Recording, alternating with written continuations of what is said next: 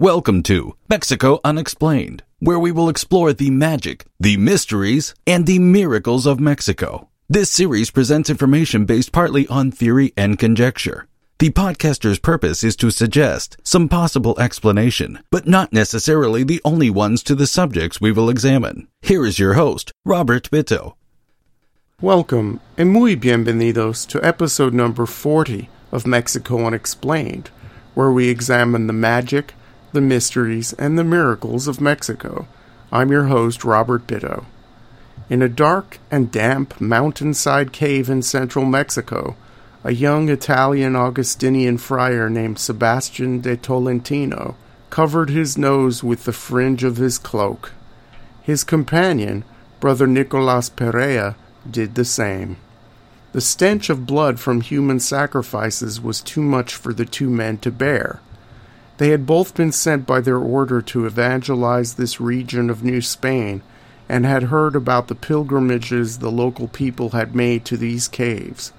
The caves dedicated to an aspect of the Aztec god Tezcatlipoca, also called the Smoking Mirror. The year was 1537, and the place was near the modern village of Chalma in the modern state of Mexico. The friars approached a mysterious figure at the end of one of the main caves. It was a large black cylindrical monolith, a carved likeness of Tezcatlipoca about the size of a man. The two Europeans felt somewhat afraid, as if they were making first contact with an alien or demonic presence. The brothers left the cave and returned to their monastery nearby to regroup and to formulate a plan. The two friars reasoned that the key to claiming the surrounding country for Christendom would depend on the destruction of that idol in the cave. They vowed to return to the cave 3 days later with implements to smash the idol, to literally and figuratively break the power it had over the local people. The monks spent a few days in prayer and contemplation before embarking on their trek. By the time they had reached the base of the small mountain in which the caves were located, they had realized that something important had happened, and there was a great commotion among the pilgrims who had come to visit the monolith statue. From their limited knowledge of the local language, brothers Sebastian and Nicolas had understood that something happened to the statue, so they ascended the rocky crags to the cave to have a look for themselves. The two fell to their knees when they saw the sight. In the place of the pagan black monolith was a crucifix. On the crucifix was a black rendition of Jesus. Nothing remained of the life-size idol except for fine shards and rubble around the large crucifix. The Augustinian brothers believed they had witnessed a miracle, and now had their powerful tool to convert the Indians. Whether you choose to believe in what happened in that cave in the remote area of New Spain, the Black Christ of Chalma, in Spanish El Señor de Chalma, still exists today, and the shrine dedicated to him is the second most popular religious destination in Mexico, right behind the Basilica of the Virgin of Guadalupe. The modern-day town of Chalma is a small community in the Mexican state of Mexico, about 40 miles from the state capital of Toluca and about 60 miles from Mexico City. Many Mexican Catholics believe that 3 visits to Chalma are necessary to have one's specific prayers answered, and the small town becomes inundated with the faithful around Easter when hundreds of thousands of people, mostly on foot from neighboring states, walk to the shrine in hopes of being on the receiving end of a miracle.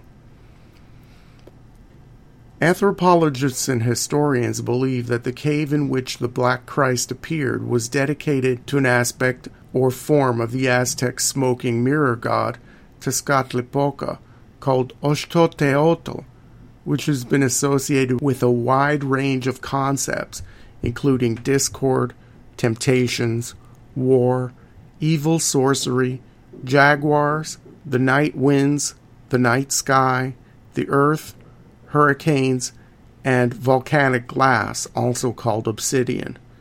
The smoking mirror nickname of the god comes from the Aztec term for the volcanic glass polished to a high sheen used in divination. The earliest known formal Spanish description of the caves of Chalma come from the Jesuit priest Francisco de Florencia, who called the place the cave of Ostoteotl, which translates to the Dark Lord of the Cave. Prior to the conquest, the caves around Chalma had deep spiritual significance and attracted pilgrims from throughout the Aztec Empire. Many of the rituals and celebrations surrounding the pilgrimage to the caves still survive in some form or another today. The Jesuit Florencia described people arriving to the area wearing flowers and carrying incense, and bathing in the local springs and streams as part of a cleansing ritual. Tezcatlipoca devotees would also drink a type of purified holy water before entering the caves. Human sacrifice was not uncommon here, but of course it did not survive the Spanish takeover. No one knows who carved the large black monolith which was venerated in the cave, how it got there, or how old it was. As it was allegedly destroyed, we will probably never know anything more about it. When the Black Jesus appeared in the cave to the Augustinian friars, a mass conversion occurred, and thousands of people in the surrounding area converted to Christianity almost instantaneously. Visitors to the shrine in the cave continued almost uninterrupted, but the people began coming to see a new god and to receive favors from a new divine entity. According to the popular story, when Tezcatlipoca left, so did the jaguars with which he was associated, as well as other predatory animals, thus making the journey to Chalma safer for pilgrims.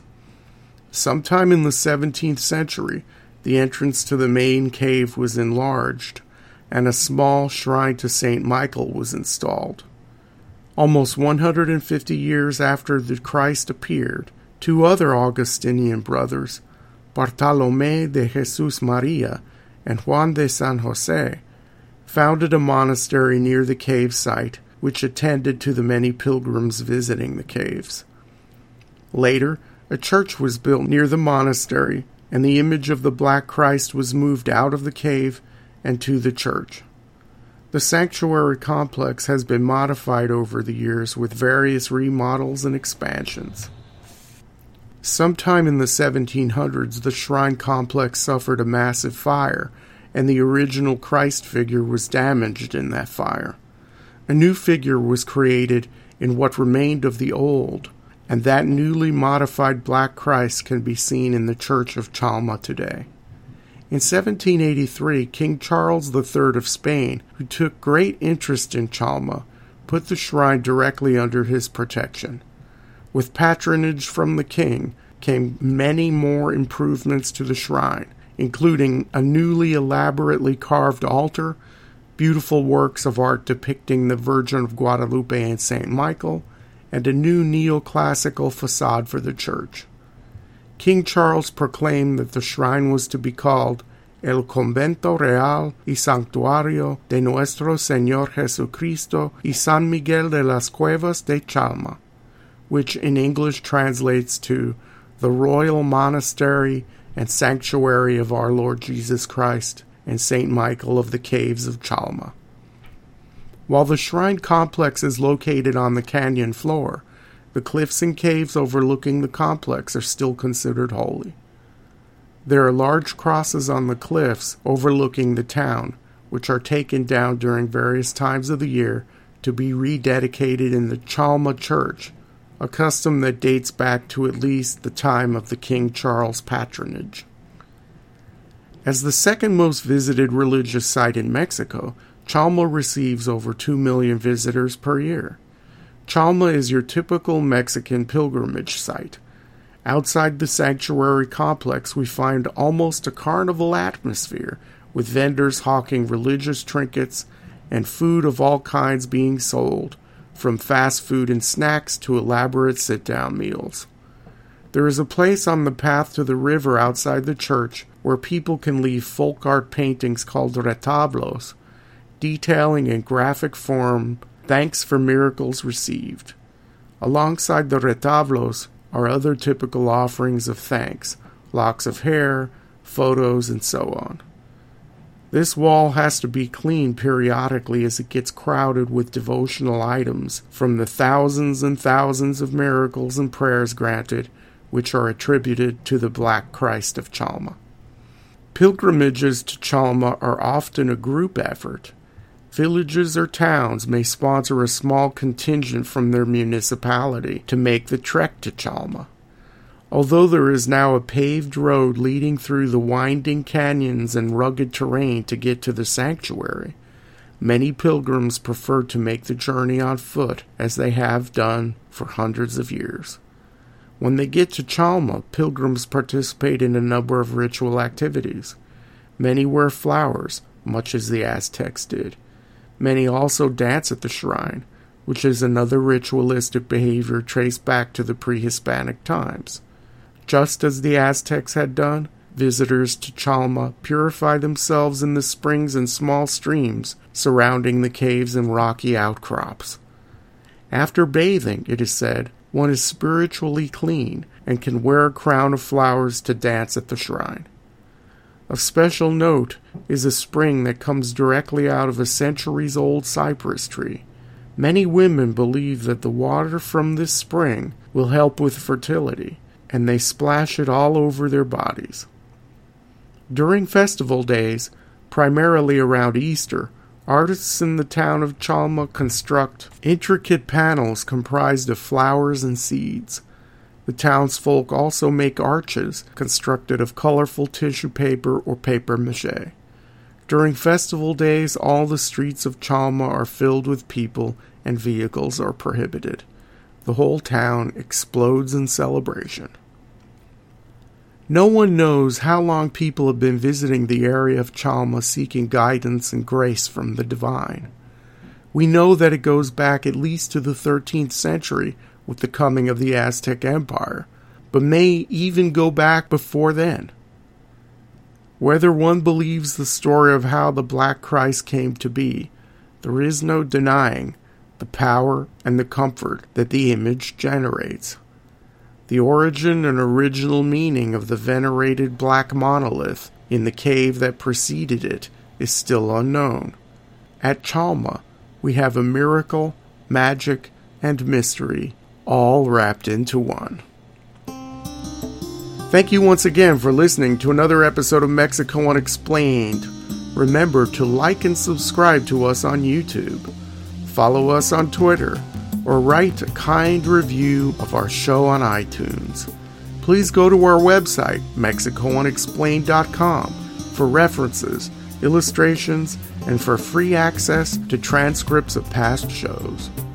We appreciate your kind attention once again, and until next time, thank you and gracias.